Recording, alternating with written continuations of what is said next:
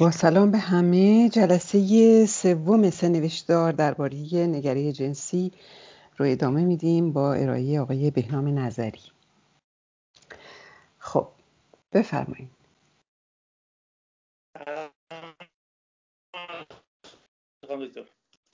سلام،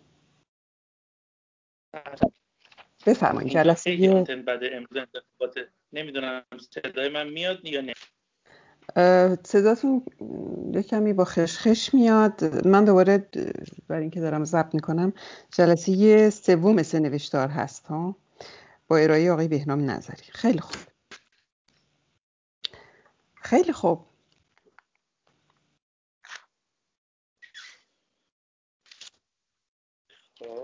خب رفته بودیم.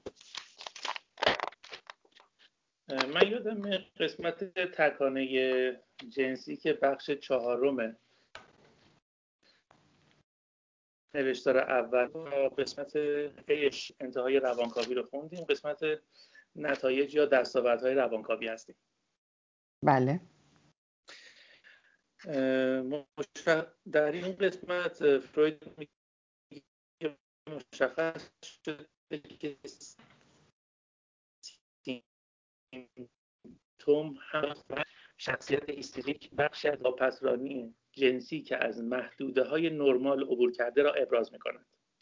یعنی اگه یه محدوده در نظر بگیریم برای اون واپسرانی جنسی، وقتی که از محدوده یکم عبور کنه، یعنی واپسرانی یکم مکانیزم دفاعی ضعیف بشه، ازش خارج بشه، خودش رو نشون میده. یعنی وجود اغراق در مقاومت هایی که در مقابل تکانه جنسی وجود دارن، چیزهایی مثل شرم و انزجار یا نوعی فرار غریزی از اشتغال ذهنی با مشکلات جنسی، اینها توی ضعیف شدن مکانیزم دفاعی و خروج یا نشت واپسرانی اتفاق میفته. یعنی هر جایی که مثلا ما اغراقی دیدیم، چه مثلا این اغراق به صورت این بوده که به شدت فرار میکنه از این مسائل یا برعکس به شدت میره به سمتش، ما اینجا میتونیم مشخصه هیستری رو پیدا کنیم که نتیجه آن در موارد قابل توجه برابر با نادیده انگاری کامل جنسی است که تا سن بلوغ جنسی به همان صورت ادامه می‌یابد. این خصیصه برخی اوقات با ظهور فاکتور ساختاری ثانویه هیستری، یعنی گسترش شدید اشتیاق جنسی، پوشانده می‌شود. ولی تحلیل روانشناختی با اثبات وجود این دوگانه متضاد و پس زدن بسیار اغراق شده میل جنسی، معمای متناقض نمای هیستری را حل و حقیقت را آشکار می‌سازد.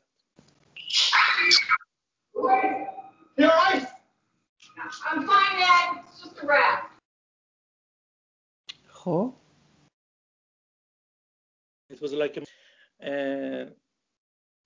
سرآغاز یا تحریک لازم برای این بیماری در شخص مستعد برای هیستری هنگامی است که در فرایند پیشرونده بالغ شدن یا مناسبت‌های زیستی بیرون به طور جدی اون طرفی که صفت هیستری و به صورت خلقیات توی خودش داره. دوستان لطفاً ببخشید آقای نظری، دوستان لطفاً خاموش کنید میکروفون هاتون رو، چون صدا میپیچه. خب این واژه مکانیسم دفاعی رو فروید به کار برده توی متن یا شما به کار بردین؟ نه چیزی نگفته. بله فقط گفته واپسرانی از محدوده نرمالش خارج میشه. بله، یعنی احتمالاً دیگه مکانیزم دفاعی نمیتونه اون سطح نگه داره دیگه. مکانیسم دفاعی خود واپسرانی است. خود واپسرانی است. سوال درسته، مکانیزم دفاعی خود واپسرانی است، ولی چی باعث میشه که این چیز اسمش توانایی دیگه در موندن تو، یعنی واپسرانی دیگه کار نمیکنه؟ یعنی بله دقیقاً واپسرانی درست کار نمیکنه. دقیقاً دقیقاً مشکل در روان نژندی اینه که واپسرانی درست انجام نمیشه. روان نژند با واپسرانی مسئله داره.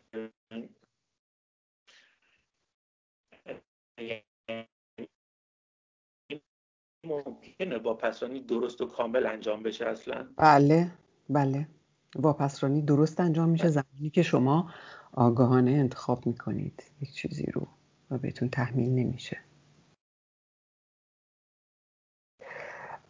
بله قرار هستش که واپسرانی به درستی در درون جلسات درمانی در درون جلسات روانکاوی انجام بشه و مشکل روان نژند این هستش که با واپسرانی مسئله داره. یعنی واپسرانی درست انجام نمیشه برای اینکه جنبه تحمیلی داره، جنبه سوری داره و براش خودش انتخاب نکرده این واپسرانی رو. ما واپسرانی و خودمون انتخاب یا سرکوبو، چون من فکر می‌کنم واپسرانی یه چیزیست که مثلا خودم چی بوده یک دفعه ناخودآگاه از من گرفته بردتش یه جایی، ولی سرکوب میدونم موضوع چی بوده خودم سپرس رپرس. حالا نمیدونم من اشتباه میکنم چی میگم. بله سرکوب میشه ساپرشن که با واپسرانی متفاوته. بله صدای اینترنت خیلی ناجوره، نمیدونم به خاطر چی هست. آقای نظری شما نزدیک مودمتون نشستی. منم دیگه متخصص اینترنت ایران بذار من یکم جامو تغییر بدین، من یکم جامو تغییر بله بدم. الان میاد.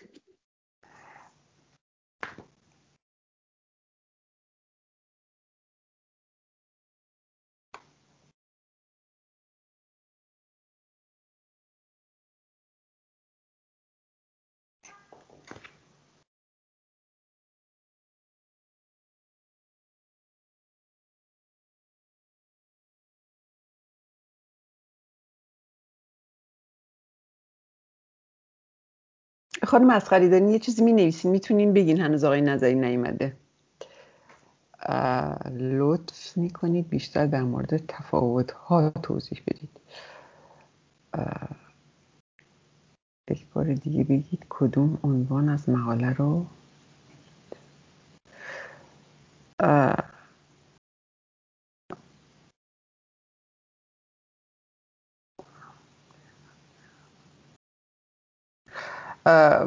خانم اسقری خب داریم چیزو میخونیم دیگه، نوشتار درباره نگره جنسی رو میخونیم. این که تو چه بخشش هستیم رو ایشون گفتن که داریم در مورد دستاوردهای روانکاوی صحبت میکنیم. حالا شاید خودشون بیان دقیق‌تر توضیح بدن. آقای پیام بله خب واپسرانی اگر دقت کرده باشه این فکر میکنم جلسه پیش بود، 2 جلسه پیش بود که کاملا بهش گفتیم که اساساً واپسرانی یعنی چی. زمانی که فردی دچار برانگیختگی جنسی زیاد میشه، بنابراین دچار دلهره میشه، واپسرانی رخ میده. این دلهره هست که واپسرانی ایجاد میکنه. ولی در واپسرانی روان نژند دلش نمیخواد خیلی واپسرانی صورت بگیره، باهاش مشکل داره، یعنی کاملا این واپسرانی رو نمیپذیره و همیشه باهاش درگیر هست. زمانی که در بعدها در جلسه روانکاوی اینها رو خودش صحبت بکنه در موردشون و تصمیم بگیره که آگاهانه یک چیزهایی رو واپس برانه، اونجا میشه واپسرانی درست انجام شده. بله آقای نظری دوستان میپرسن که اون کدام عنوان از مقاله رو میگید؟ قسمت 4 اگر نوشتار کنارشون باشه، تکانه جنسی در نوروتیک ها، قسمت روانکاوی گفته شده بود. قسمت الفش قسمت ب دستاوردهای روانکاوی. بله خیلی خوب. من اومدم چسبیدم به خود مودما، یعنی اصلا کلا جامو عوض کردم. بله صداتون خیلی بهتر شده، قطع و وصل شد و اذیت کننده بود. اوکی خیلی خوب ادامه بدیم. خواهش میکنم. سرآغاز این بیماری در شخص مستعد برای هیستری هنگامی است که در فرایند پیشرونده بالغ شدن یا مناسبت‌های زیستی بیرونی به طور جدی با درخواست یا مطالبه‌های جنسی واقعی مواجه بشه. بله، یعنی قبلا پنداری بوده و الان با واقعیت که روبرو میشه نمیتونه مسئله رو باش کنار بیاد. اوکی. بین فشار هوس و در مقابل پس زدن آن راهی برای بیماری باز میشود. بله. راهی که معضل را حل نمی کند، اما با تبدیل تقلاهای لیبیدویی به سیمتوم از مواجهه با آن فشار تنگنا اجتناب می کند. دقیقاً. یعنی اینکه داره میگه که بیماری چون نشانه در میان بازداری و دلهره قرار داره و یک جوری باعث میشه که روان بتونه با دلهره و بازداری کنار بیاد. یک کارکردی داره، نشانه یک کارکرد روانی داره. بله. یعنی در حقیقت راهی برای از بیرون اومدن اون تنش دیگه، میان بازداری و دلهره. حالت عادیش نمیتونه انجام بده، مجبوره یک راهی بستری جدیدی ایجاد کنه. میان، الان شما جملتون اگر دقت کنین میگه میان بازداری و دلهره نشانه به وجود میاد و نشانه کارکردش این هست که یک مقدار به بازداری جواب میده، یک مقدار جلوی دلهره رو میگیره. یعنی یعنی اجازه میده که یک جوری یک ساتیسفکشنی، یک خرسندی سابستیتوتیو رخ بده. اوکی. در ادامه میگه اگر یک شخص هیستریک، مثلا یک مرد هیستریک، دچار ناخوشی عاطفی جزئی بشه، معضلی که در مرکز اون علاقه جنسی نباشد اصلاً مطرح نیست. گول نخورید، این تنها یک استثناء ظاهری است. یعنی حتما باید موضوعی باشه که یک علاقه یا میل جنسی پشتش وجود داشته باشه. روانکاوی مداوما نشان میدهد که این اجزا یا مؤلفه های جنسی یک معضل است که با توقف یا اختلال در روندهای روانی از تنظیمات نرمال بیماری را رقم میزند. بله. یعنی حتما مؤلفه جنسی این وسط باید وجود داشته باشه. اگر ما نبینیم هم باید بگردیم دنبالش پیداش بکنیم. بله برای اینکه ما خودمون هم به عنوان درمانگر گرایش داریم اینا رو بعضی وقتا نبینیم و باید دقت بکنیم که متوجه باشیم که یه وقتایی خیلی افراد میان و خیلی دارن حرفای والای شده والا میزنن، در حالی که پشتش اساساً ممکنه که یک واپسرانی جنسی خیلی پیش پا افتاده قرار داشته باشه. یه سوال، واپسرانی هیچ چیز دیگه ای نمیتونه باشه غیر از یک مسئله جنسی؟ مثلا ببینید مسئله جنسی وقتی یک ترس وحشتناک، یک چیزی که حالا امر واقع لزوما خودشون مثلا به صورت دلهره جنسی میتونه نشون نده، چون ما واقعا خب امر واقع رو کامل در دسترس نداریم، تعریف پذیر واسه برای اینکه مسئله جنسی اساساً چیست. اگر دقت کرده باشین، الان اشاره کردم شما نبودید، 2 جلسه پیش دیدیم که اون چیزی که واپسرانی رو ایجاد میکنه دلهره است و دلهره چیزی نیست جز برانگیختگی جنسی. یعنی اگر متوجه بشیم که دلهره یعنی جلوش یک مساوی میذارید برانگیختگی جنسی، اون موقع مسئله حل میشه. مسئله شما. آره، ولی خب پس چرا این دوتا رو با هم یکی گرفتن لغوی؟ بلکه یکیست.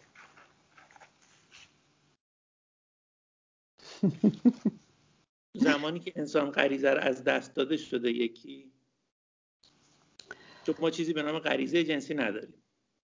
غریزه که به هم بخوره همه چی میشه غریزه جنسی.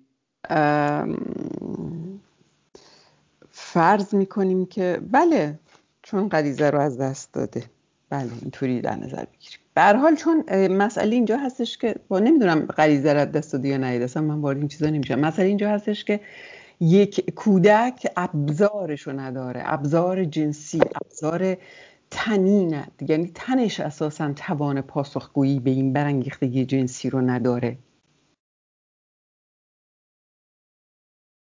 فروید میگه سگم میپره جلوش، میگه واق واسهش برانگیختگی ترس جنسی به وجود اون ترس. فروید میان دلهره و ترس و هراس سه تا واژه رو از هم جدا کرده. ترس، ما میدونیم که اون چیزی که ایجاد ترس میکنه چیه. دلهره و ترس فرق داره.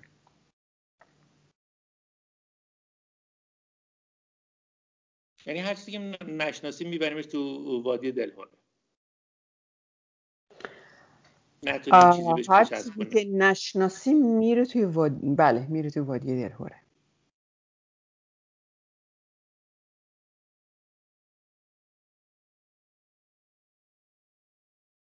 اوکی.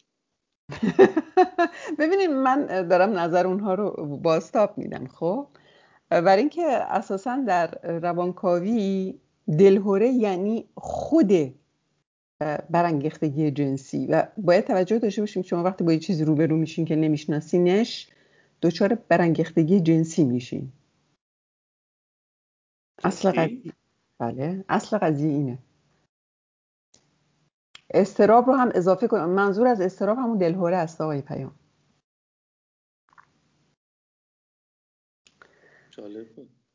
بله، اگه یادتون باشه تو جلساتی پیش گفتیم که اساساً آره، من خانم دکتر اینا رو من میدونم، ولی هر چقدر سعی میکنم با این لغات و واژگانی که تا حالا مثلا باش کنار اومدیم وصلش کنم به یک چیزی که یه حسی که مثلا سکشوال باشه، نمیتونم همچین ارتباطی برقرار کنم. خب شما واپسرانیتون خیلی شدیده. باید خب این رو ما تو کار بالینی متوجه میشیم. از نظر واژگانی منظورمه ها. یعنی من چون خودم مترجم هستم از نظر لغتی من مشکل دارم این وسط. یعنی فکر میکنم باید یک واژه دیگه این وسط باشه. برای گفتن چی؟ واژه‌ای که مثل دارم میگم اصالتش چیز دیگه است و اینجا چیز دیگه انگار داریم به کار میبریم. مثلا چی هست واژه؟ مثلا همین دلهره‌ای که مثلا شما میگید بیشتر به نظر من تنش تا دلهره است. خب چون دلهره در نهایت از نظر لغوی وقتی که توی بحث میریم توی لغتنامه ها تهش رو میگیریم نوعی ترسه. بله. ببینین ترس نیست. ببینین آنکست داره، فروید بهش میگه آنکست. خب توی زبان فروید آنکست هست. خب بعد وقتی که میره توی انگلیسی این آنکست ترجمه میشه به انگزایتی. خب توی زبان فرانسه آنگزیته داریم و آنگواس. این دوتا با هم یکی نیستن. خب بعد البته الان مترجمایی هستن که متوجه شدن که توی انگلیسی هم انگزایتی ترجمه درستی برای آنکست فرویدی نیست. جدایی از این که فروید واژه آنکست رو به کار میبره، یه چیز دیگه هم براش به کار میبره و اون آنکست به عنوان سیگنال. اون چیزی که دلهره در واقع آنکست به عنوان سیگنال هست. من اینو بیشتر مثلا میتونم بپذیرم. دقیقاً. خیلی خوب. دلهره آژیره. دقیقاً. اون چیزی که دلیلش هم این هستش که بیتابی برای انگزایتی. خب بیتابی انقدر شدتش زیاد میشه که فرد رو دچار با مرگ روانی روبرو میکنه. اونجا هستش که آژیر خطر کشیده میشه. خب دلهره آژیر خطریه که کشیده میشه. فروید بهش میگه آنکست به عنوان سیگنال، چون سیگنال. خب دلهره آژیر خطری هستش که به خاطر بالا رفتن بیتابی کشیده میشه. بنابراین پشت دلهره در واقع اون چیزی که دلهره رو برمیانگیزه بیتابیه، ولی زیادی بیتابی هست. بیتابی یعنی همون تنش. بیتابی از تنش برمیاد. گرفتم. دقیقاً. آره گرفتم. اوکی. میگم من با لغات خیلی مشکل دارم چون خیلی وسواس دارم سر لغات شدیداً. بله. خب مهمه. قسمت سوم میریم روی نوروز و انحراف جنسی. روانکاوی به ما نشان میدهد که سیمتوم ها به هیچ وجه تنها به قیمت از بین رفتن یا زیان دیدن آنچه تکانه جنسی نرمال مینامیم شکل نمیگیرند. حداقل نه به طور انحصاری و نه به طور غالب، بلکه شکل دگرگون شده تکانه‌هایی را نمایندگی می‌کنند که به معنای گسترده‌تر اگر می‌توانستند خودشان را مستقیما در فانتزی‌ها و عمل‌ها بدون فاصله گرفتن از آگاهی ابراز کنند به عنوان انحراف جنسی قلمداد می‌شدند. اینجا تقریبا همون جایی که آدم یاد جمله فروید میفته که انحراف جنسی چیزی نیست غیر از هیستری هایی که فانتزی هاشون رو پیگیری میکنن. همچین جمله من یادمه. به هر حال رواننژند میگه که رواننژند انگارش های روانکژانه دارند. این انگارش روانکژانه تا جایی که در انگارش میمونه اوکی، ولی زمانی که به کرد دست بزنه، یعنی وارد واقعیت بشه، اونجا میگیم که رواننژند دچار کرد روانکژانه شده، یعنی انگارشش دچار کرد شده، یعنی دیگه در سطح انگارش نمونده بلکه اومده در عمل. ولی یک روانکژ راستین همواره در کرد روانکژانه است. فروید برای روانکژی ساختار مجزا نمیذاشت، درسته؟ این کار رو لکان کرده بود. نه میذاشت. فروید کاملا اینها رو از هم جدا کرده. سه ساختار. فروید سه ساختار رواننژندی، روانکژی و روانپریشی از سازوکارهاشون رو هم جدا کرده از هم دیگه.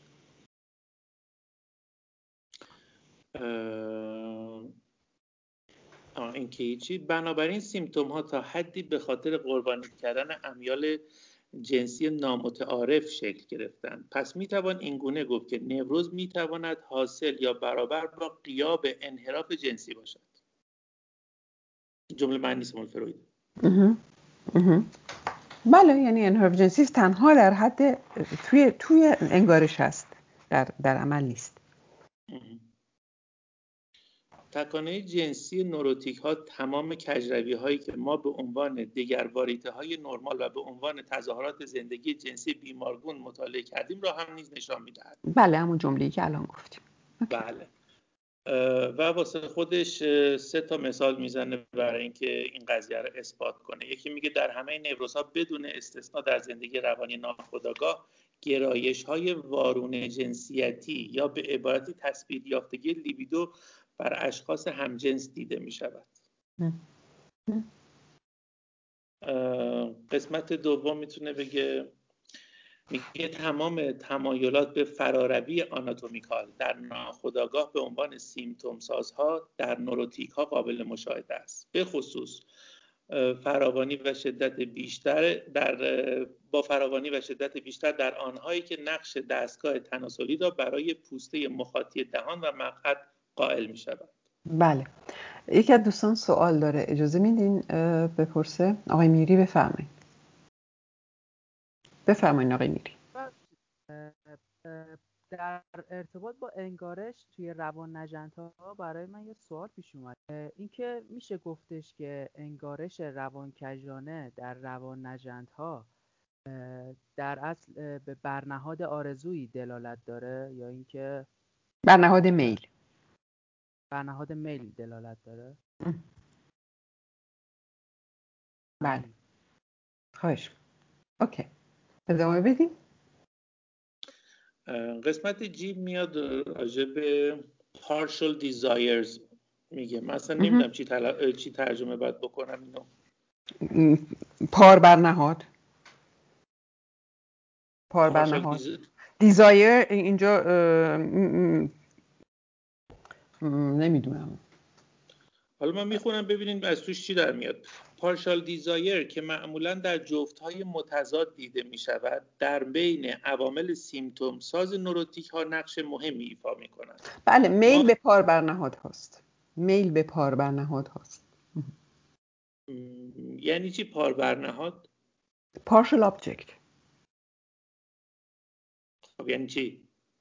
partial object یعنی اینکه یعنی تکه های که کامرانه تابی میشه، تکه های سورس کامرانه هست، همه حفره های تن که سورس کامرانه هستند، خاستگاه کامرانه هستند و مثل سینه مثلا برای بچه یک پارت آبجکت هست.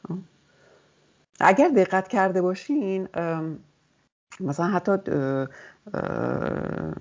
لباس ها رو اگر دقت کرده باشین همیشه توی جاهایی قطع میکنه تنو ها. اینجا مثلا یقه سر رو جدا میکنه، لباس ها آستین مثلا تا اینجا میاد از اینجا جدا میکنه. تکه تکه های تن هست partial object.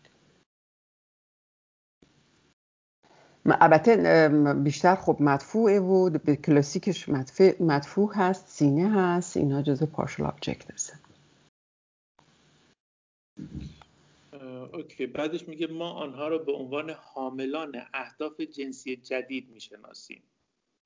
بعد مثال میزنه مثل دزدکی، دید زدن، تن نمایی و حالت فعال و منفعل تکانه ظلم. من خودم اینجا حس میکردم که شاید خشونت ظلم که یه چیز دیگه است. خشونته ها، کروئلتی، خشونت. کروئل دکو. اوکی. و خیلی جالبه که فروید نگاه رو هم داره میاره جزء partial desire یعنی partial میدونم object. خودم چی فکر کردم؟ یه لحظه فکر کردم اینجا منظور فروید از partial desire زمانیه که فقط یک سو درگیره نه دو سو. مثلا توی دید زدن دزدکی ما فقط یک طرف رو داریم، یا مثلا توی حالت درایو کروئل ما فقط یک طرف رو داریم، یعنی مثلا مثل سادو مازو نیستش که مثلا دو طرف درگیر باشن توی قضیه. فکر کردم شاید اینو بشه گفت. توی آزارکامی و رنجکامی هم دو طرف درگیر نیستن. ظاهرش اینه که دو طرف با هم ارتباط دارن ولی در واقع هر کی داره کار خودشو میکنه. تنها جایی که دو طرف با هم درگیر هستند عشقه که اساسا یک چیز دیگه است. بله تا زمانی که توی partial object هستیم، تو پاربرنهاد هستیم، به هر حال دیگری در کلیتش برای ما معنایی نداره. یا اینکه بعضی وقتا خود کلیت یک نفر، تن یک نفر رو به طور کلی میتونیم به عنوان partial object بگیریم. زمانی که اون چیزی که ما در دیگری دوست داریم جانش هست، روانش هست، جانش هست و نمیتونیم دقیقاً بگیم چیه، اونجاست که با partial object سر کار نداریم. یعنی کمبود دیگری هست که برای ما مهمه. خود کمبود دیگری است. اونجا دیگه با partial object سر کار نداریم، با آرزومندی سر کار داریم. در غیر این صورت به هر حال partial object میل اساساً همیشه خودخواهان است. ما اون موقع گفتید میل به میل به کمبود طرف مقابل داریم. آرزومندی. ما آرزومند کمبود دیگری هستیم یا پر کردنش. به هر حال اون چیزی که برانگیزنده آرزومندی ماست کمبود دیگری است که فکر میکنیم میتونیم بریم اون کمبود پر کنیم. مثلا خیلی ها هستن که کاندید میشن بدبختا. خوبه.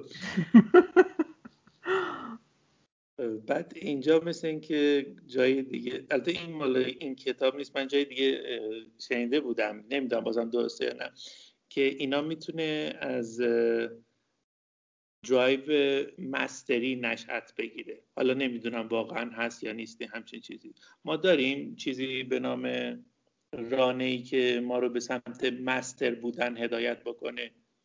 آزارکامی، سادیسم.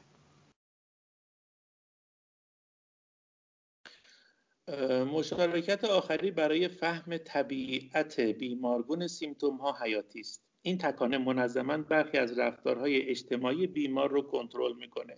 تغییر فرم عشق به تنفر، لطافت به خصومت، که ویژگی شمار زیادی از نوروتیک ها و واضحاً تمام موارد پارانوید است که با پیوند خشونت و لیبیدو اتفاق میافتد.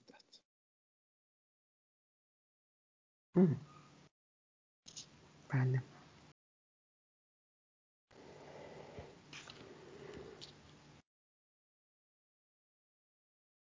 این حالت فعال و منفعل خشونت رو که گفته از یه طرف برای روان کژاست ولی توی روان نژند هم وجود داره، که مثالی هم که زده مثلا واسه عشق و نفرت و لطافت و خصومت به کار برده. بله. این چه توضیح بیشتری میشه واسش داد؟ جدا هستش. مسئله نفرت و عشق اساسا اینا واژه‌هایی هستند که باید جدا کرد از هم دیگه. به هر حال چیزی که روشنه اینه که در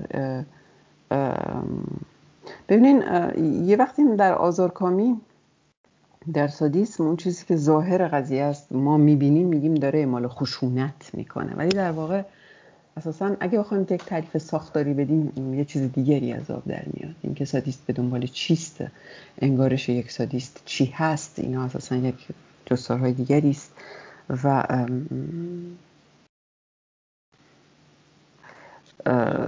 خشونت یک واژه گسترده تریه، فرایافت فراگیری هست که توش میشه خیلی چیزا رو گذاشت. همین من الان که شما فرمودید یادم اومد، نمیدونم خیلی وقت پیش به این متن نداره، ما درایو کروئلتی من شنیده بودم که هر کسی راجبش یعنی جزء مفاهیم بسیار پیچیده بود که هر کی واسش یه نظری داده بود.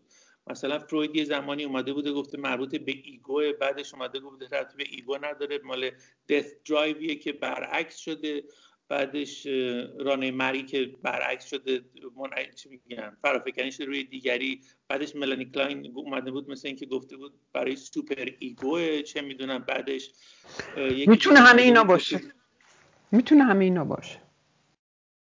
مگه خشونت اومده بود گفته بود قبل از به وجود اومدن ایگو بچه یه دفعه به صورت خشونتباری میتونه به سینه مادر چنگ بزنه، یعنی یه چیز شرمشوربایی من از کجا اومده؟ پس از ایگو به وجود اومده، قبلش توی ما بوده یا چرندیاته، همش چرندیاته. یعنی که واقعا پندار پردازی است به جای نگره پردازی.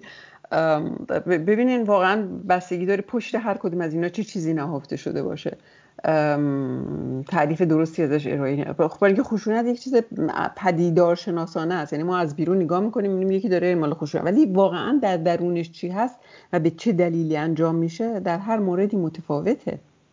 شما اگر وارد پهنه حیاتی یک نفر، زندگی روانیش بشید و تهدیدش بکنید، اعمال خشونت میکنه، شما رو میندازه بیرون، اعمال خشونت میکنه. یا اینکه بچه‌ای که دچار فراستریشن شده، دشکامی شده از سوی این پارت آبجکت که سینه مادر هست، میخواد بگیره این رو از آن خودش بکنه، بنابراین چنگ میزنه بهش، مادر دردش میاد. بچه که اصلا مسئلهش اینا نیستش که یعنی باید به آدم از با زاویه نگاه بچه به قضیه نگاه بکنه، یه چیز دیگه میبینه. پشت این واژه واقعا چیزای زیادی نهفته است، اینا رو باید از هم دیگه جدا کرد. من فکر میکنم اینطوری واقعا به بیراهه میریم اگر بخوایم یعنی به یه جا بند نمیشه کروئلتی. نه کروئلتی میتونه کامرانه تابی شده باشه و کاملا میل جنسی رو نشون بده، میتونه برعکس کاملا دیسکسوالایز شده باشه، در ایگو مثلا میتونه کاملا دیسکسوالایز شده باشه. اساسا میتونه چیزهای خیلی زیادی رو در خودش بر چیزهای بسیار زیادی دلالت بکنه این واژه. بنابراین به نظر من یک کانسپت نیست که بخواد چیزی رو از نظر ساختار روان به ما بخواد بیاموزه. چون یه چیز هم 2 جلسه پیش راجع به همین آقا و خانومی که بچه‌شون رو تیکه تیکه کردن خورده بودن، شما فرمودید خورده بودن؟ نه خورده بودن.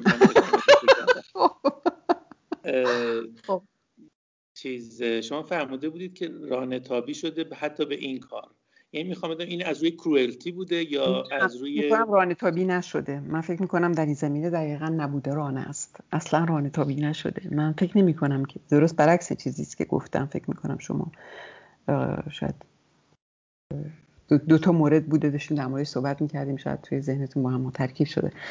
نه توی این مورد اصلا رانتابی نشده، یعنی کاملا واقعا مثل چه میدونم مگسی که رد میشه، شما میزنید مگس ویز ویز میکنه، اذیتتون میکنه، تاپ میزنید میکشید.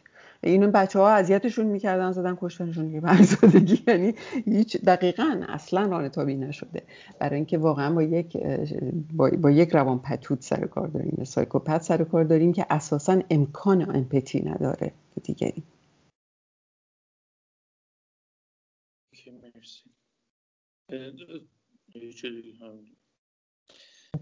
بعضی وقتا اینقدر سوال دارم سرش میاد نمیشه چیکار بکنم. بعدش میگه البته در میان این قضایی که من گفتم نکات جالب توجهی نیز به چشم میخورد. در جریان‌های فکری ناخودآگاه نوروتیک‌ها چیزی که با تمایلات فتیشیستی همخوانی داشته باشد وجود ندارد. این وضعیت بیانگر خصیصه بسیار منحصر به فرد این انحراف است. در جای دیگه میگه هر انحراف فعالی به همراه انحراف منفعل آن وجود دارد. در کنار سادیست یک مازوخیست و در کنار هر بدن نما یک چشم شران حتما میابید. بعدش میگه در نوروزها معمولا یک تکانه یگانه انحرافی به صورت تکامل یافته دیده نمی شود. به طور غالب تعداد بسیاری از آنها یافت می شود، ولی در انحراف جنسی فعال شخص بسیار در یک نوع خاص انحراف تکامل یافته است. بعد میرسیم به قسمت‌های تکانه‌های باز گفته مثلا partial impulses که شما فرمودید بگیم ایمپالس میشه تکانه دیگه. تکانه نمیدونم partial impulse رو چی باید گفت، من باید بیشتر بهش فکر کنم، ولی partial desire و partial impulse منظور به هر حال تکانه برای پاربرنهاد هاست، یعنی برای به دست آوردن. اوکی. تکانه partial impulse تکانه های پارشال و مناطق لذت‌زا. پارتکانه. اوکی. ایراجینس زون. آنچه از بررسی انحرافات مثبت و منفی می‌آموزیم این است که آنها را می‌توان نه به عنوان تکانه اصلی بلکه تکانه‌های پارشال شمرد که موضوع مورد توجه روانکاوی است. از تکانه چیزی نمی‌دانیم الا اینکه در تضاد با محرک خارجی که همون استیمولس باشه که به وسیله هیجانات مستقل محیط بیرونی ایجاد می‌شود، تکانه نماینده روانی هیجانات درونی مداماً جاری با منشأ تنی اندامی است. یعنی خب فروید هم تقریبا چیزی نمی‌دونستن چی به چی هستش. پس تکانه یکی از مفاهیمی است که مرزهای بین روان و تن را مشخص می‌کند. یعنی مثل اینکه تن یه چیزی احتیاج داره، با تکانه میفرستادش توی روان که روان بره دنبالش، دستور پیگیری. روانی تنی است اساساً. روانی تنی است. برای اینکه واژه روان یعنی همون اندیشه. خب خیلی اینو نمیدونن. با مزه است که آدم اینو ندونه. خب مگه چیز دیگه غیر از اندیشه میشه روان؟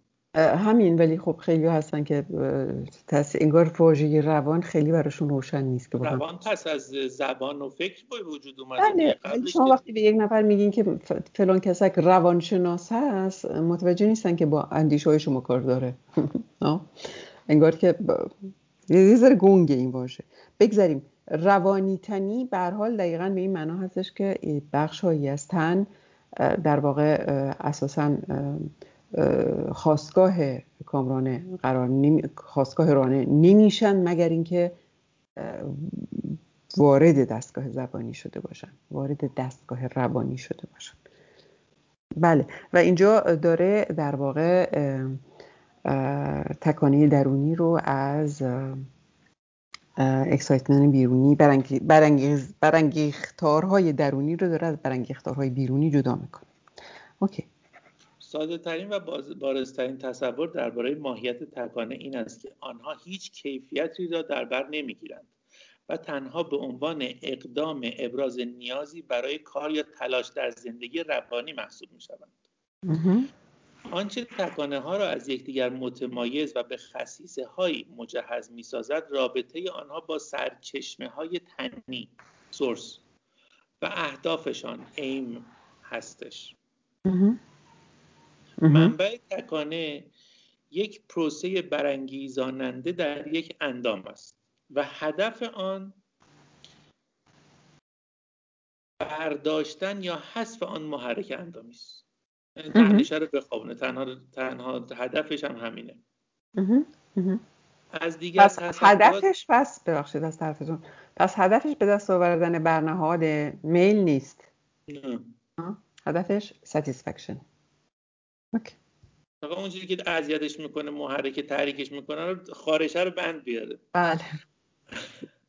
از دیگر تصورات ابتدایی در تئوری تکانه، اندامهای بدنی دو نوع برانگیختگی که با ماهیت شیمیایی متفاوت مشخص شده را تدارک می‌بینند.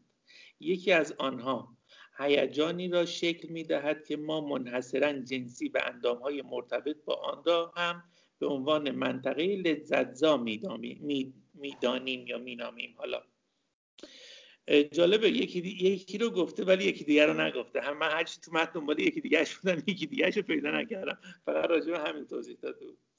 چی جالب. در حالی که یعنی همون سوالی که ما همیشه داریم که میگیم آیا همش جنسیه، اینجا خیلی بامزه گفته، میگه دو نوع برانگیختگی که ماهیت شیمیایی کاملا متفاوتی هم دارن. یکیش رو هیجانی که ما منحصراً جنسی و اندامهای مربوطه به آن را منطقه لذت‌زا مینامیم معرفی میکنه، اون یکی رو نداشت. یعنی همین که من همیشه سوال میکنم همش جنسیه، اون یکیش پس تکانه میتونه چی بشه؟ اون یکی نبود. بله. این شاید نمیدونم، البته دارم چرت و پرت میگم شاید، ولی نمیدونم.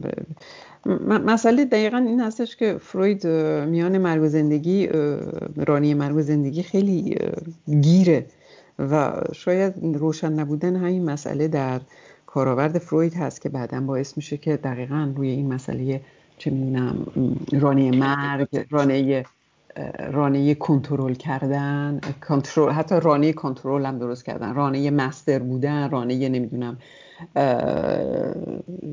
الان شما یه چیز براش به کار بردین، روی اینها انقدر مانور داده شده بعدن، برای اینکه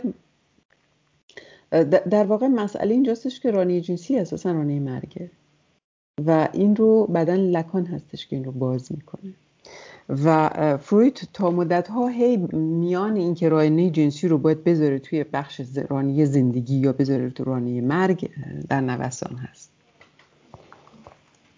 و آیا اینجا یک چیزی از این جنس هستش؟ من نمیدونم، متن اصلی رو نخوندم واقعا، نمیدونم، شایدم مترجم شما دارین ترجمه از متن انگلیسیش دنبالش میگردم.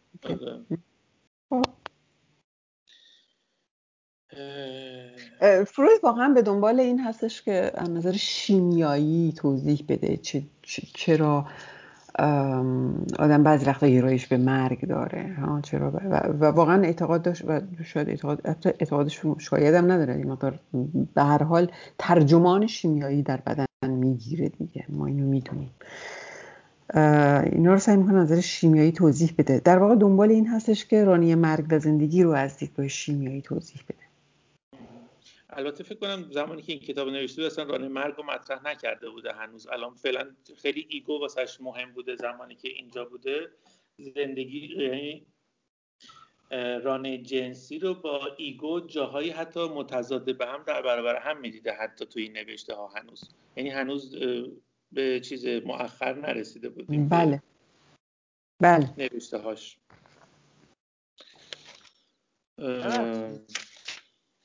بله. در انحرافاتی که حفره دهانی و مخرج. ببخشید یکی از دوستان سوال دارن. میری هستم. بله. میشه گفتش که برنهاد میل همون رانه مرگ میتونه باشه و برنهاد آرزو رانه زندگی؟ نه ربطی ندارن. نه. اساساً میل جنسی رابطه، یعنی یک رانه مرگه در واقع، یعنی رانه مرگ هستش که برای اینکه به دنبال دقیقاً الان آقای نظری بهش اشاره کرد، هدف در واقع از میان بردن تنشه. میل جنسی به هر حال به دنبال از میان بردن تنش هست و به طور کلی آرزومندی هم یک چیزی است که از این میزنه بیرون، یعنی شکل والایش یافته در واقع میل جنسی است. بنابراین هر دوتاش فقط میشه گفتش که یه مقدار اینجور به نظر میاد که ما زمانی که وارد آرزومندی میشیم خیلی قشنگه دیگه. اینو مثلا شما نداری توی زبان فرانسه، توی زبان فارسی داریم دیگه این تفاوت میل و آرزو. خب خیلی خیلی زیباست، اینو باید واقعا ازش استفاده کرد. اینکه شما وقتی میگفتم بارها آرزو وقتی میگین همیشه یه چیز دور و درازه، خیلی دیر به دست میاد، همیشه در آینده دوری قرار گرفته. خب این به این معنا هستش که در واقع آبجکت میل رو تبدیل میکنیم. وقتی تبدیل میشه به آبجکت آرزو، در واقع یه مقدار انگاری راهو که قراره که برگرده و به مرگ برسه یه مقدار طولانی ترش میکنیم. نمیدونم منظورم متوجه میشین یا نه. یعنی یه جور برنهاد میل وقتی به والایش میرسه میشه گفت یه جور لایف توش هست، میشه برنهاد آرزو، بله، و یه مقدار طولانی تر میکنه این مسیر برگشتن به مرگ رو. یعنی بیسیک اصلا به زندگی پرداخته نشده، نه بیشتر زندگی همونطور که اگر دقت بکنیم زندگی یک زائده است که از مرگ میاد میره توی مرگ. اگه بخوام اینجوری خیلی خیلی خیلی همینه، زندگی یک زائده است که از مرگ میاد میره توی مرگ، یعنی در نهایت هدف رسیدن به مرگ. اینجا ایگو یه مزاحمت ایجاد میکنه، چون همیشه میخواد ایگو زنده بماند و ابدی بماند، باعث میشه که طول زندگی ما، یعنی طول عمر ما بره بالاتر.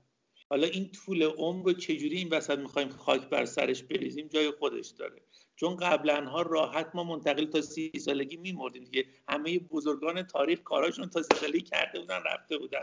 این ایگوه چون باعث شده ما کارهای مختلفی بکنیم که عمر کش بیاد، حالا این از مرگ تا مرگی واسمون شده معضل پر کردنش. نمیدونم واقعا اینجور تقسیم بندی به ایگو و اینا، خب فروید هم خیلی درگیری این مسئله شده بود. آیا یکی فکر کنم ما رو به بیروحه میبره اینجوری تقسیم بندی کردن؟ برای اینکه واقعا وقتی که ما به آرزومندی میرسیم، مثلا آرزومندی مسئله ایگو نیست،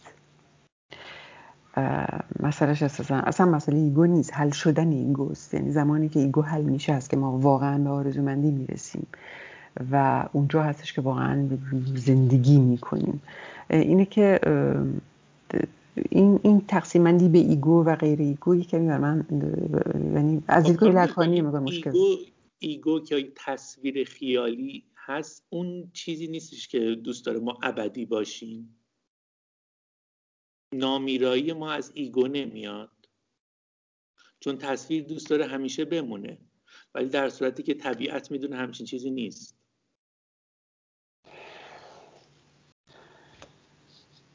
یک جایی حرفتون معنا داره، من نمیتونم تو این زمینه نظر بدم، برای اینکه یک چیزی به هر حال ایگو، میدونین مسئله ایگو اینه که تصویره، فقط همین، هیچی بیش از یک تصویر نیست. یعنی ما خیال میکنیم یک پارچه هستیم و یک تصویر خیالی که یک پارچگی به ما میده در ما ایجاد میکنه، چیزی بیش از این نیست. ولی اینکه میل ما، کشش ما به بهره بری و چسبیدن به بهره بری، آیا این به ایگو برمیگرده؟ نمیدونم.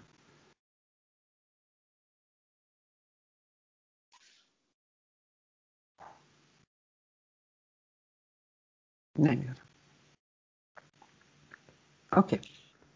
در انحرافاتی که حفره دهانی و مخرج اهمیت جنسی دارند، نقش منطقه لذت‌زا کاملا مشهود است. این مناطق لذت‌زا از هر نقطه نظری شبیه دستگاه تناسلی رفتار می‌کنند. در هیستری این بخش‌های بدن تحت هیجانات پروسه‌های جنسی نرمال همچون سیستم غشای مخاطی منشعب از آنها به حالتی شبیه به اندام‌های جنسی واقعی با ساخت و گسترش تارهای عصبی جدید بستر حس‌های جدید می‌شوند. این گسترشش اینه که چجوری اینا تبدیل میشه به چیزی که انگار واقعا اصل کاری است.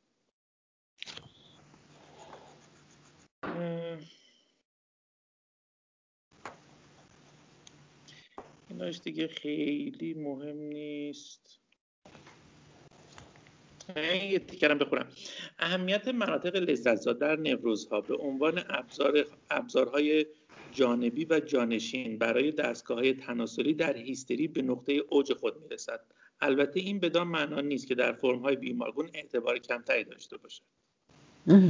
این اهمیت در نوروز وسواس و پارانویا خیلی قابل تشخیص نیست، چرا که در این موارد شکلگیری سیمپتوم در حوزه‌های دستگاه روانی اتفاق می‌افتد که در فاصله بسیار دوری نسبت به مناطق کنترل بدنی است. خیلی جالبه. فروید داره تفکیکی قائل میشه بین وسواس که بیشتر ذهنیه با هیستری که بیشتر بدنیه. ببینید همیشه این مسئله هیستری زنانه در واقع مسئلهش خب حتما خودتون میدونی واژه هیستری از واژن میاد، از رحم میاد، معنی رحم هست و مسئله اصلی توی زن در واقع مشکلشون این هستش که نمیتونن کامرانه رو روی یک اندام خاصی متمرکز بکنند و این کامرانه پخشه. شاید این هست که باعث میشه که توی هیستری از همه جای بدنش برای بیان میل جنسیش استفاده میکنه به جز اون جایی که باید برای اینکه مسئله تمرکز یافتن در اون اندام برای هیستریک دشوار هست.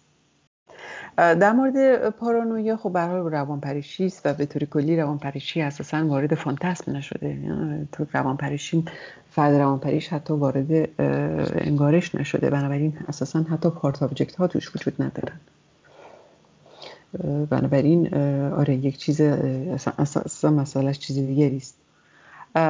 وسواس به نظر یه مقدار یک جهت‌هایی یه شباهت‌هایی با پارانویا داره. به خاطر همین هستش که کسایی که ساختار وسواسی دارن خیلی انگارش‌های پارانویاک دارن.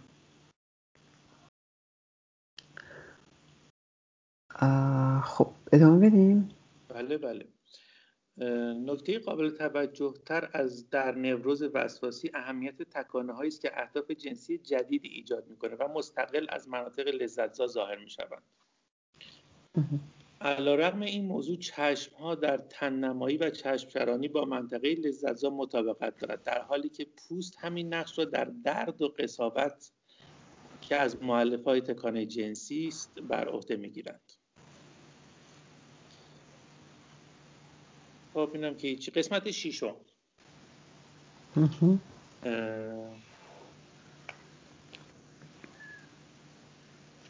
ببخشید میتونم یه سوال بپرسم؟ بفرمایید. در مورد این وسواس یکمی میشه بیشتر توضیح بدین که گفتین شباهت‌هایی هم با پارانویا داره؟ چون این کامرانه‌ای که گفتین در مورد هیستری روی اندام متمرکز نمیشه و پخش میشه. روی اندام جنسی اصلی جنیتال آره خیلی سخت متمرکز میشه. زنها مشکلشون حتی شناسایی این میل جنسی در این اندام هست خیلی وقتا و هیستریک در واقع مشکلش این هستش که اساساً خودش توان شناسایی میل جنسی خودش رو درست نداره خیلی جاها. چرا این اتفاق میفته خانم دکتر؟ حرف مزخرفی بود ببخشید. نه برای اینکه هیستریک مسئلهش این هستش که به هر حال در آیدنتیفیکیشن با مادر هم نرسیده دیگه، نتونسته آیدنتیفیکیشن کنه با زنانگی مادر، همانندسازی با مادر به عنوان یک زن رخ نداده دیگه. و دومیش هم مسئله اساساً گفتم فروید نظرش این بوده و فکر میکنم خیلی بیرا هم نگفته که اساساً اندام جنسی زنانه امکان این تمرکز رو ازش میگیره. به خاطر همینم هستش که خیلی دیفیوز پخش میشه به تمام تن. انواع به هر حال بهره‌بری دیگر بهره‌بری که فروید در مورد لکان در مورد بهره‌بری به اصطلاح چیز میگه میستیک میگه و خب میدونیم که زنها در این زمینه پیشرو هستند بی ارتباط با این مسئله نیست. در رابطه با خانم خردمند نمیدونم دقیقا سوالتون دقیقا چی هست. به هر حال وسواسی مسئلهش اینه که هی مرتب در واقع این مهادیگری رو در جایگاه یک دگرمن همسان میخواد قرار بده، میخواد بکشتش پایین و بری جاش بشینه. خب و اینجا هستش که با پارانویا خیلی شبیه میشه، برای اینکه پارانویا رو من فکر میکنم به راحتی میشه بهش گفت دگرمن هراسی. پارانویا دگرمن هراسی است. اینکه دگرمن بیاد جای منو بگیره. رخنه هراسی هم هست، میشه بهش گفت. رخنه هراسی و دگرمن هراسی. اینکه دگرمن بیاد در من رخنه بکنه. مشکل پارانویاک این هست.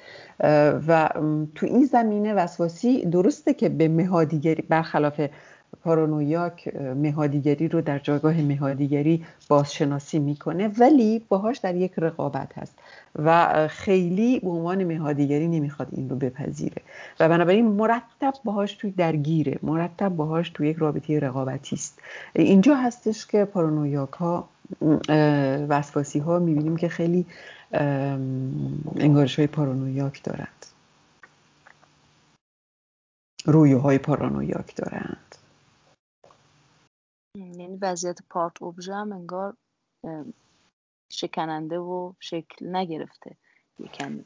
چرا پارت اوبژه؟ وسواس چرا خیلی خوب شکل گرفته. خب خیلی کاملا شناخته شده است. مدفوع یکی از مهمترین پارت آبجکت های کاربرنهادهای وسواس هست.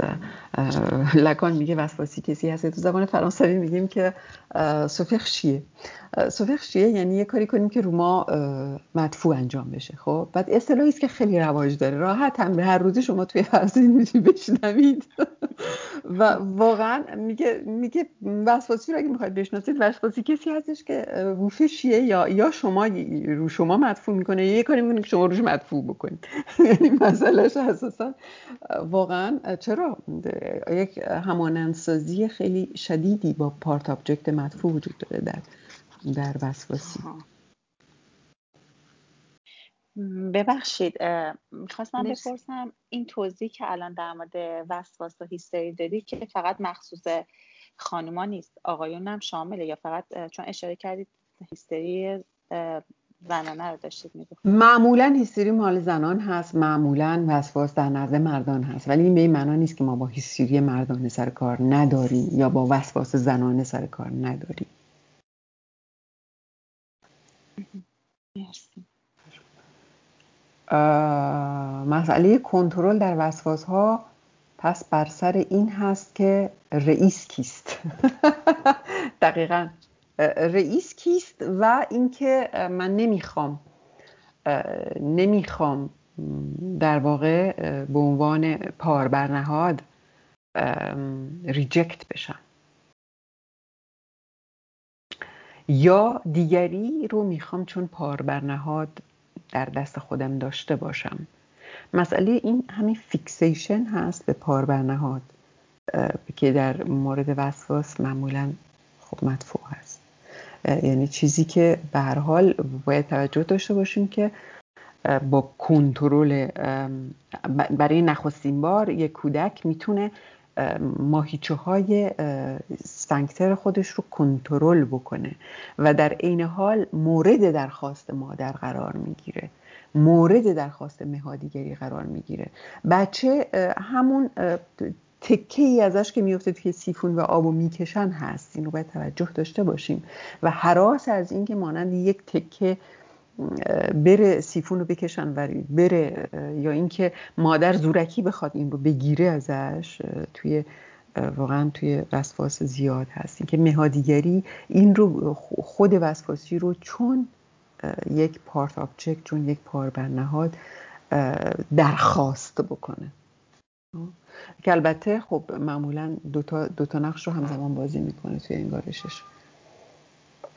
هیچی جایگاه رئیس مشکل داره، هدفش این نیست جای او بشینه. تفاوت این دو ساختن. هیستریک میخواد پدر رو ببره زیر سوال و بهش بگه که تو مرد نیستی، بی خود واسه من ادا در نیار، من به عنوان زن از تو مردترم. اگه میخواین هیستری رو بفهمیم به فمینیست نگاه کنیم. خب آقای نظری رفتند.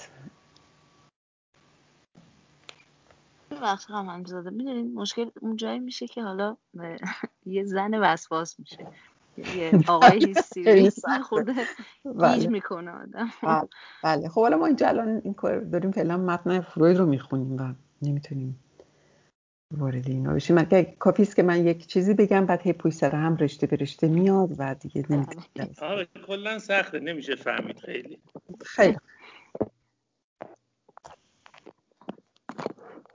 فقط در پاسخ خیلی کوتاه در پاسخ شما، هیستری مردانه زمانی هستش که خب یه پسر با مادر همانند سازی میکنه.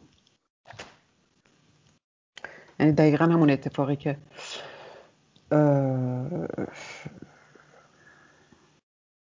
بگذاریم. خب قسمت ششم، توضیح غلبه آشکار انحرافات جنسی در نوروزها. بیماری در قالب مبتلایان به نوروز در ابتدا پس از دوران بلوغ تحت خواسته‌های زندگی جنسی بهنجار ظهور می‌کند.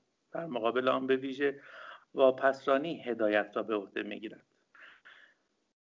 یا اینکه بیماری به صورت متأخر هنگامی بروز می‌کند که از ارضای لیبیدو از راه بهنجار دریغ شده باشد.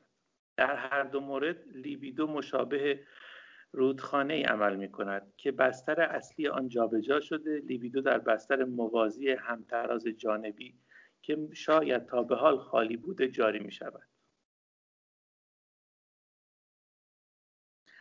واقعیت این است که باید واپس زدگی جنسی را به مثابه رانه‌ای درونی در ردیف آن رده از رانه‌های بیرونی قرار داد که نظیر محدود کردن آزادی،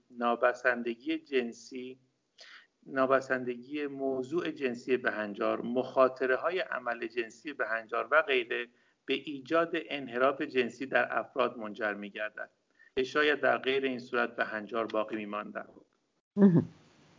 یکی از دوستان از شما خواستن که بگین که قسمت 6 رو لطفاً عنوانش رو بگید.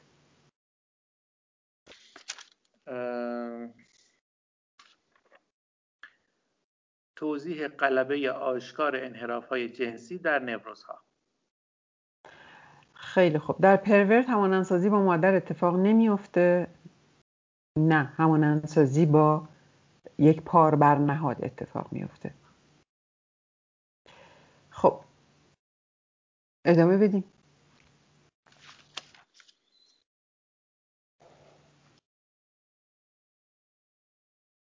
خب قسمت آخرش هم که بازگشت به امر جنسی کودکانه یا ارجاع به کودک ماندگی میل جنسی.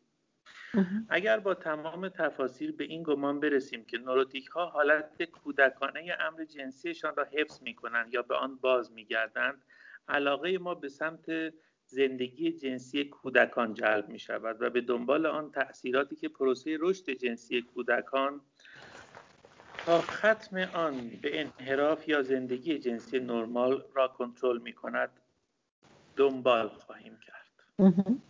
یعنی اینو ما میخواد سوق بده به نوشتار بعدی. بله. نوشتار دوم،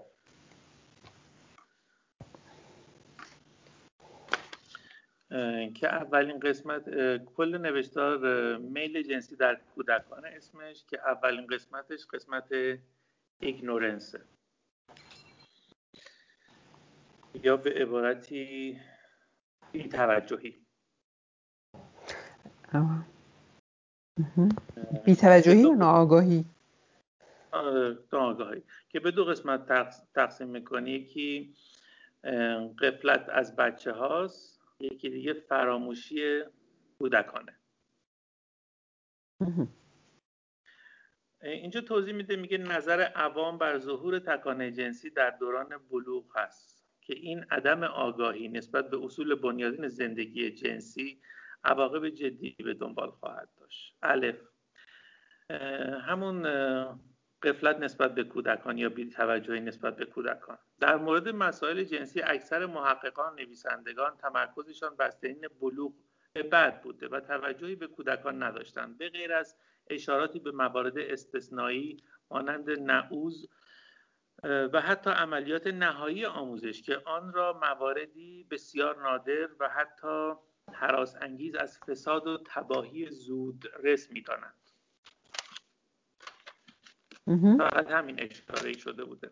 قسمت دو، فراموشی در کودکان. دلیل این غفلت یا بی‌توجهی فراموشی است که در بسیاری از انسان‌ها تا 6 یا 8 سالگی سایه افکنده. یعنی میخواد بگه چرا به مسئله جنسی کودکان توجهی نمیشه، همین دو مورد رو ذکر کرده دیگه. جالب آن است که حک شدگی‌های مربوطه را که فراموش کرده ایم عمیق‌ترین ردها را در زندگی روانیمان به جا می‌گذارد و در کل تکامل آتی ما نقش تایید کننده خواهند داشت. پس از بین رفتنی در کار نیست، فقط مسئله فراموشی است. ماهیت این فراموشی ها در بازداشتن صرف حک شدگی ها از داخل شدن به درون آگاهی است. قبلا گفته بودیم که امر جنسی در نوروزها خاستگاه کودکانه را حفظ کرده یا به آن دوباره بازگشت خواهد داشت. فراموشی هیستریک که در خدمت واپسرانی است تنها با این واقعیت قابل توضیح است که آن فرد هیستریک از قبل خاطراتی را داشته که از اختیار خودآگاه خارج شده و خاطراتی که با ارتباط یادآورنده‌ای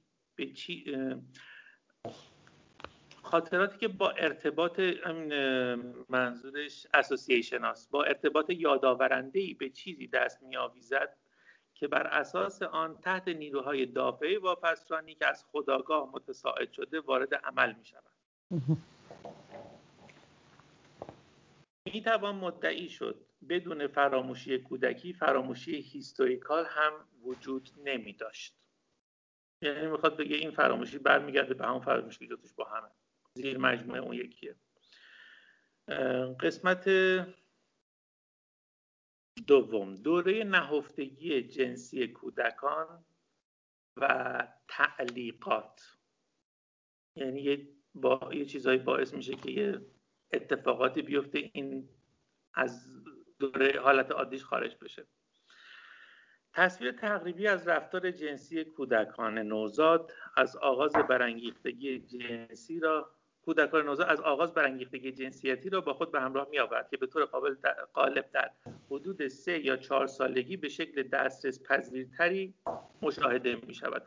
اینجا فروید میگه که برانگیختگی جنسیتی از آغاز وجود داره، یعنی از بعد به تولد، منتها با توجه به عکس هایی که این بازم رابطه به این نداره که به صورت از رحم مادر گرفته میشه، نشون داده شده که این مثل این که این فعالیت جنسی مربوط به قبل از تولد بوده، حتی این داخل رحمی بوده، حتما مربوط به بعد از تولد و اینکه 3-4 سالگی خودشو بیشتر نشون میده نیستش.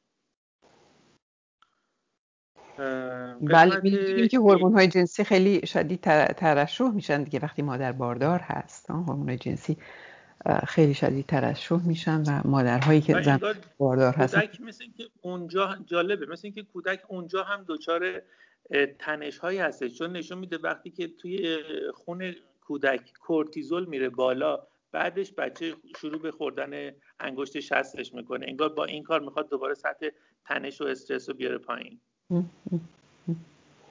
بله. الان یک اشاره کردیم به مسئله فراموشی در کودکان و در هیستری. آیا دلیلش همین هست؟ یعنی دلیلش این هستش که یه چیزی از جنس تنش جنسی غیر قابل تحمله؟ نه، اینجا همچین چیزی اینجا رو نگفته اصلا. اوکی. نه. خب قسمت A، قسمت دوره نهفتگی جنسی کودکان، قسمت A، ممنوعیت‌های جنسی. طی این دوره نیروهای روانی سر برمی‌آورند که بعدها بر سر راه تکانه جنسی به عنوان مانع بازدارنده قرار می‌گیرند. چیزهایی مثل انزجار، احساس شرم، خواسته‌های مطلوب اخلاقی، که احساس شرم و خواسته‌های مطلوب اخلاقی مربوط به جامعه است و احساس انزجار مربوط به خود کودکه، به خاطر اینکه اون تکامل انجام بشه. قسمت بعدیش واکنش وارونه و تسعید، که البته تو اینجا من نوشتم واکنش وارونه و والایش. ساختارهای اجتماعی، فرهنگی و هنجارها به زیان برانگیختگی‌های جنسی کودکان تمام می‌شوند. این نکته حائز اهمیت است که حتی در این دوره افزایش یافتن برانگیختگی‌های جنسی ادامه دارد، ولی کارمایه‌اش به طور کامل یا بخش عمده‌ای از مصرف شدن جنسیتی تغییر مسیر می‌یابد و در اختیار مقصدهای دیگر قرار می‌گیرد. کلاً به این فرایند فروید میگه سابلیمیشن. آغاز این فرایند را باید به دوره فرهنگی جنسی کودکی منتقل ساخت. یعنی این آغازشه که بچه میخواد بیفته توی جفنگیات جامعه. خب تحریک پذیری های جنسی این سالهای کودکی به احتمال زیاد از یک سو غیر قابل مصرف هم هست، زیرا کارکردهای تولید مثل وجود نداره اصلا. این خصلت اصلی دوره نهفتگی است. از سوی دیگر برانگیختگی ها احتمالاً به خودی خود از نظر جنسی منحرفانه است، یعنی با سرچشمه گرفتن از منطقه های لذت‌زا توسط تکانه هایی هم می‌گردند که به خاطر جهتیابی تکاملی فرد با احساس های ناخوشایند مثل عدم لذت یا بی‌رغبتی همراه هستند. خب و به همین دلیل به بیدار کردن نیروهای روانی مخالف منجر می‌شوند که سطح‌های روانی یاد شده برای سرکوب مؤثر چنین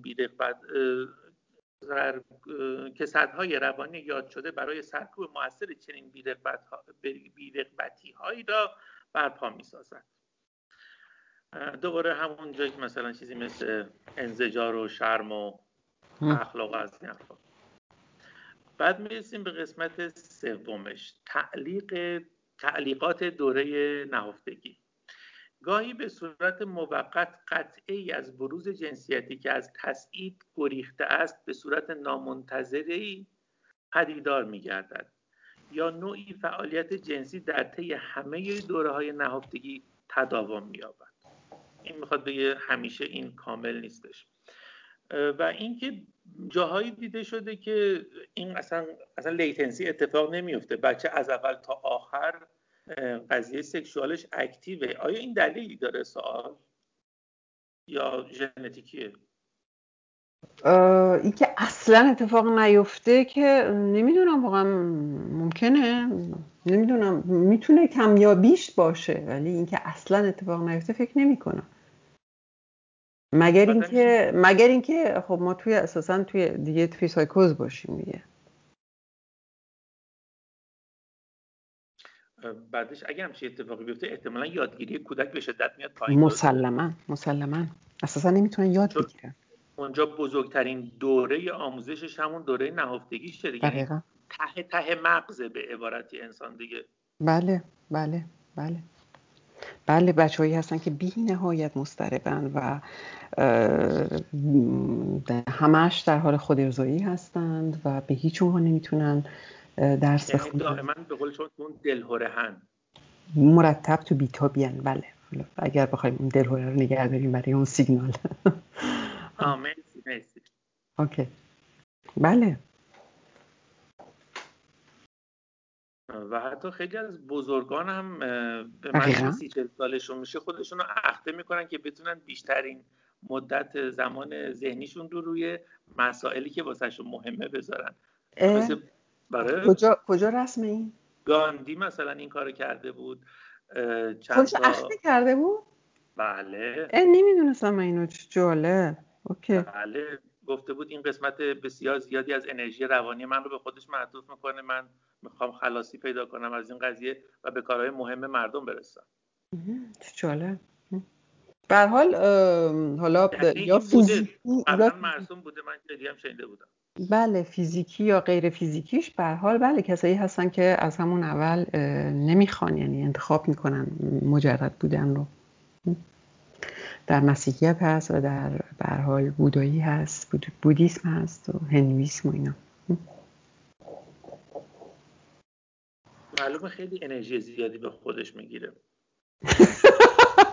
بله دقیقاً. وقتی کل مثلا ما تو زبان شناسی میگفتیم کسی که بخواد زبان یاد بگیره 10 تا زبان هم بخواد یاد بگیره تو دوره نهفتگی میتونه یاد بگیره، ولی نه قبلش نه بعدش نمیتونه یاد بگیره، به خودی زور نزنه. بله خیلی مهمه دوره نهفتگی، بسیار بسیار مهمه.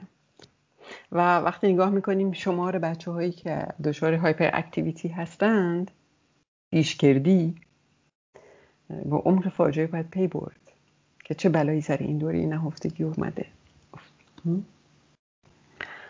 خب یعنی توی دوره نهفتگی مادر پدرها کار خاصی میتونن انجام بدن؟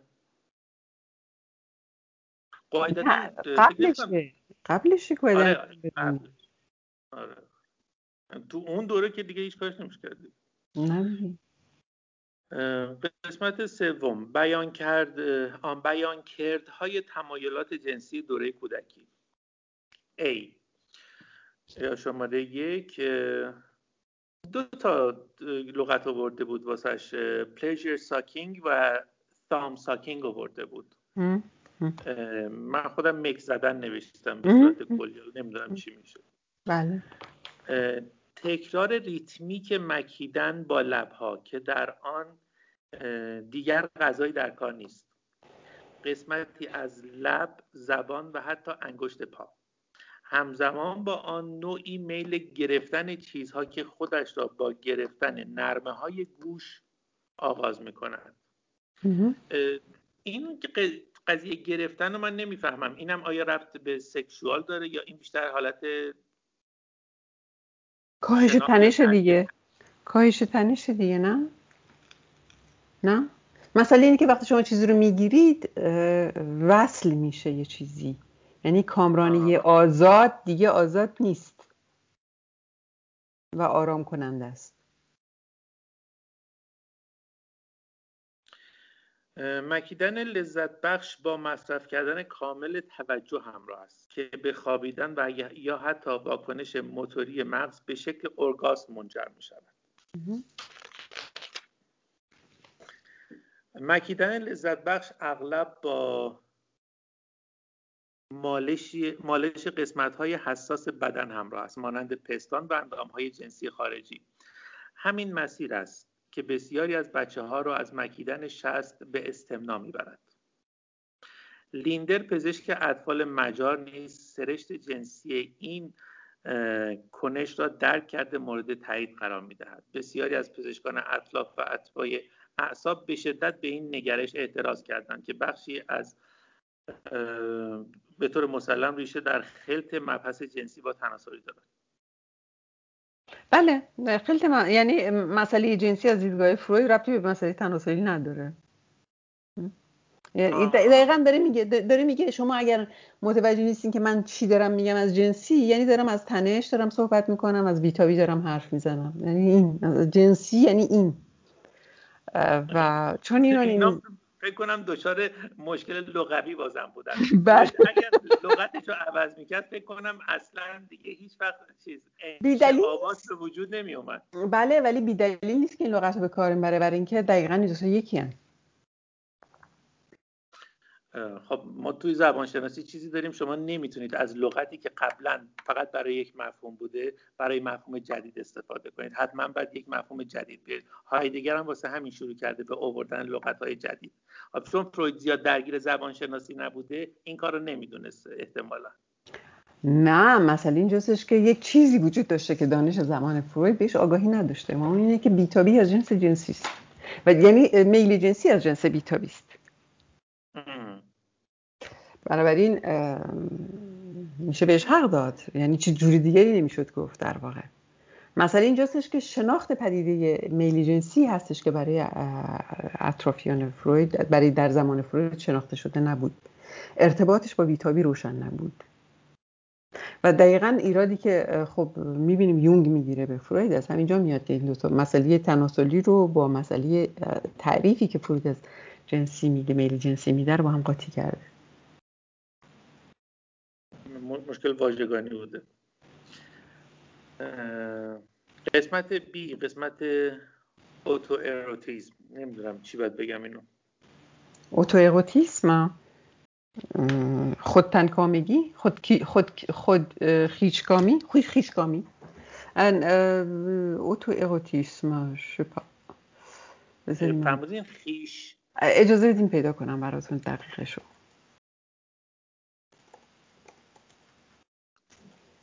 اوتو اروتیسم خیشتن کامی یا خودانگیزی. خودانگیزی هم میشه، بستگی به بافتار داره.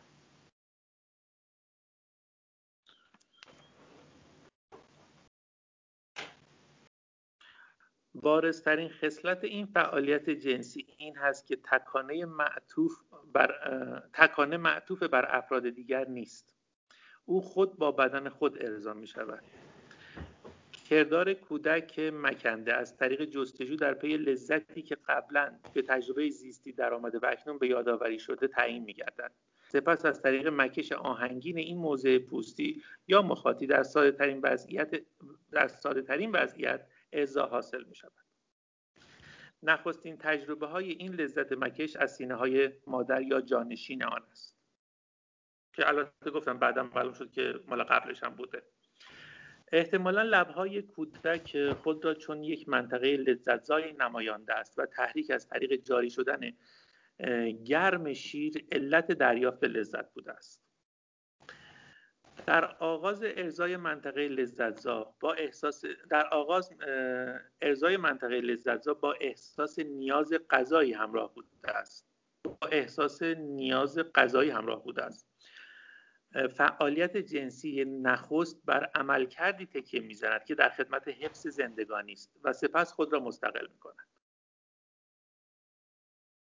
هنگامی که دندانها در می‌آیند، غذا دیگر به طور انحصاری نه مکیده بلکه جویده می‌شود. کودک برای مکیدن موضعی را بر نمی‌گزیند بلکه راغب‌تر است بخشی از پوست خود را در این راستا به کار گیرد، چون هم سخت‌تر است هم او را از جهان بیرون مستقل می‌سازد. احتمالا اونم تنش رو کم میکنه. هم منطقه لذتزای دیگری اگرچه کم ارزش‌تر ایجاد میکند، کم ارزش بودن این مکان دوم بعدها کودک را امیدوار میکند که قسمت‌های همتراز یعنی لب‌های شخص دیگری را بجوید. خب خیلی جالبه، یعنی شما بچه داره غذا میخوره، یک جای دیگه غذا براش کافی نیست. کاملا میشه فهمید که همراه این غذا خوردن یک اتفاقی افتاده از نظر روانی، یک کمبودی اضافه شده به این غذا خوردن، یک آبجکت دیگری به این آبجکت نیاز اضافه شده که دیگه کودک نمیتونه با غذا خوردن اون رو به دست بیاره و ایجاد تنش میکنه. شما اینو گفتین، من یه جا خونده بودم که ابتدای به امر اصلا کودک نمیدونه غذا خوردن یا گرسنگی چی هست، اصلا مفهوم گرسنگی رو نمیفهمه. اون موقعی که به دنیا میاد چون تنش میگیره و تنها کاری که بلد بوده توی دوران رحمی این بوده که شستشو مک بزنه، یه جایی دوست داره بمکه، مادره که فکر میکنه گشنشه، بچه گشنش نیست، بهش شیر میده، اون در حقیقت با اون خوردن یا مکیدن آرامش یا تنش رو از بین میبره و بعدش تازه شیرم میاد تو دهنش، تازه میفهمه چیزی به نام گشنگی هم هست. یعنی گشنگی در قسمت دوم قضیه بوده. خیلی جالبه این. بله، همزمان شاید بشه گفت همزمان هست در واقع. یعنی میگفتش اصلا بچه گرسنگی نمیفهمه یعنی چی، بس اصلا قبلا تجربهش نکرده بوده. بعدن که این اول میخواد آروم بشه، از نظر سکشوال آروم بشه، بعدن که شیرم اومد خوردم، تازه حس گرسنگی هم ایجاد میشه براش، تازه از بعد دنبال غذام هست. بله، البته سکشوال نمیشه گفت میخواد آروم بشه، بلکه هنوز سکشوال شکل نگرفته ها. سکشوال با غیبت کردن مادر هست، بودن و نبودنش هست که شکل میگیره. زمانی که مادر هست قبلش چی میتونیم بگیریم لغتشو؟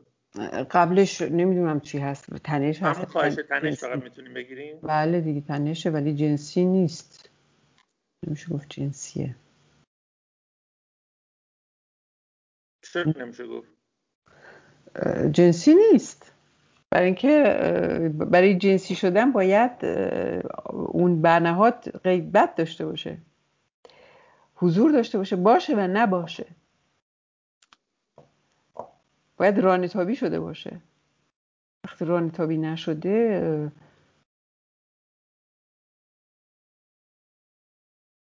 یک جور تنیدگی است، استرسه. آره، ولی رانتابی مگه بعدش نباید صورت بگیره؟ خب مثلا دارم میگم از نظر طبیعی، خب طبیعت میدونسته که کودک برای زنده موندن 2 تا چیز احتیاج داره. یکی اینکه غذا بیاد از این سوراخ وارد بشه، از این سوراخ خارج بشه. بقیه‌شو که خود طبیعت داره انجام میده. خب این قسمت که اول توی شکم بهش یاد داده بوده این قسمت واسه آرامشه. پس واسه همین وقتی که پستان مادر یعنی توی شکم مادرم مسئله میل جنسی بوده. نمیدونم بوده، ولی آیا این ترجمه میشه نظر روانی برای کودک؟ میل جنسی اساسا برای کودک میل جنسی است یا فقط یک چیزی است، یک تنیدگی است، استرس زاست، تنیدگی ایجاد میکنه براش؟ در نهایت خارج از تنیدگی نمیشه تعریفش کرد. میشه تعریف کرد، چون اون مثالی که شما زدید، مثلا مادر میاد بغل پسر بچه میخوابه، فقط یک تنیدگی درش ایجاد میشه که سکشواله دیگه. نه، اونجا مادر بوده نبوده، غیبت داشته نداشته، بود و نبود مادر تجربه شده، خیلی فرق میکنه با اینکه شما بچه‌ای که به دنیا اومده. آره میشه. آیا در شکم مادر مسلما خیلی چیزا هست، خیلی اکسایتمنت های متفاوتی هست، ولی آیا این اکسایتمنت ها مسلما تنیدگی و استرس ایجاد میکنن به معنای فیزیولوژیکش؟ ولی آیا جنسی میشه بهش گفت؟ نه، جنسی تنها با کمبود ایجاد میشه، یعنی زمانی که باشه و نباشه، زمانی که بودن و نبودن حتی اندیشیده بشه، یعنی به جاش روش واژه گذاشته بشه، اونجا چیزی به نام کمبود ایجاد میشه و اونجا چیزی به نام جنسی ایجاد میشه. من همش دارم با مفهوم کلمه جنسی فرویدی مثل که آشنا میشم تازه، چون من الان اینی که شما گفتید یاد هگل افتادم، یاد نگیشن و دیزایر هگل، منفیت و میل هگل، که یه چیزی نباید باشه و اون زمان میل ایجاد میشه. ولی بله. این با فیزیولوژیک جور در نمیاد بعدن، یعنی حتما قسمت زبانی باید مطرح باشه. بله، چیزی که توی فیزیولوژیک هست، چیزی که از دیدگاه فیزیولوژی بهش میگن تنیدگی، استرس. شما حیوانام تنیدگی و استرس خیلی فرق میکنه با میل جنسی. بله، میل است کاملا زبانی است.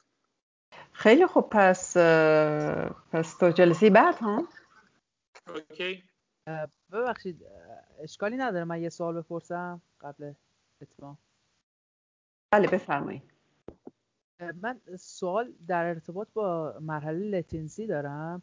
اینکه خب اونجا یه مرحله‌ای هستش که خیلی یادگیری ها اتفاق میفته و اینکه خب اگر برای ساختار سایکوز اصلا این لتنسی اتفاق نمیفته، پس میشه گفت هرچی از سایکوز تو ساختارها دورتر میشیم، مثلا یعنی ساختار مثلا وسواس یا هیستری، به خصوص هیستری، لتنسی بهتر و یا کاملتر اتفاق میفته یا بیشتر اتفاق میفته توی هیستری؟ هرچی میزان روان نژندی کمتر باشه لیتنسی بیشتر اتفاق میفته. خب یعنی میزان روان نژندی میشه گفت در هیستری کمتره نسبت به نه وسواس؟ نه نه نه نه نه نمیشه اینجوری گفت، چون وسواس مگه بیشتر پنداری نیست؟ یعنی نزدیکتر به سایکوز نیست وسواس؟ نه نمیشه اینجوری گفت. ببین خیلی تو این چیزا خب حرفای زیادی زده شده، واقعا من نمیدونم با چه اطمینانی میشه در این مورد صحبت کرد. مثلا میگن که هیستری خیلی شبیه اسکیزوفرنی هست و وسواس شبیه پارانویا. کدومش وحشتناک‌تره؟ نمیدونم. نه اینجوری نمیشه، اینجوری به این ساده. واقعا یه چیزایی من میگم و بعد برداشت‌های ساده اندیشانه‌ای ممکن ازش بشه، اینجوری نیست ها. پس نمیشه گفت. نه، مسئله این هستش که روان نژندی اگر واپسرانی، هر چقدر کیفیت واپسرانی بهتر باشه، یعنی با قانون در ارتباط باشه، فرامنی نباشه، با عشق و محبت به ماهادیگری و احترام ماهادیگری رخ بده، کیفیت واپسرانی بهتر هست و بنابراین بهتر مسئله بیتابی، میل جنسی و بیتابی کنترل طبیعیش بیشتر، این انرژی آزادی بیشتری برای بالایش وجود داره. بعد اینکه توی ساختار وسواس انگارش های حالا پارانویک هست، ممکنه حالا عدم تمرکز به خاطر این باشه و حالا ADHD ربط به ساختار وسواس داشته باشه؟ نه، ADHD رو شما همه جا میتونید ببینید، به هر حال هر جایی که نه اتفاقا ربطی نداره. وسواسی‌ها سعی میکنن با ریچوال این استراب رو، این بیتابی رو کنترلش بکنن، در حالی که در هیستری کنترل این خیلی دشوارتر هست. بنابراین شما ممکنه که نشانه‌های ADHD رو توی هیستری بیشتر هم ببینید. به این انقدر ساده اندیشانه نیست. در ضمن پارانوید، نمیدونم این از کجا اومده توی زبان ایرانیا. واقعا پارانوید فرق میکنه با پارانویا، که دقت بکنیم. پارانوید به نشانه های اسکیزوفرنی گفته میشه ها، و با پارانویا یکی نیست. یعنی خیلی دی ارگانایزد هست. بسیار ممنون. خواهش میکنم. خیلی خوب، پس خسته نباشید آقای نظری. تا جلسه آینده، خدا نگهدار. خدا نگهدار.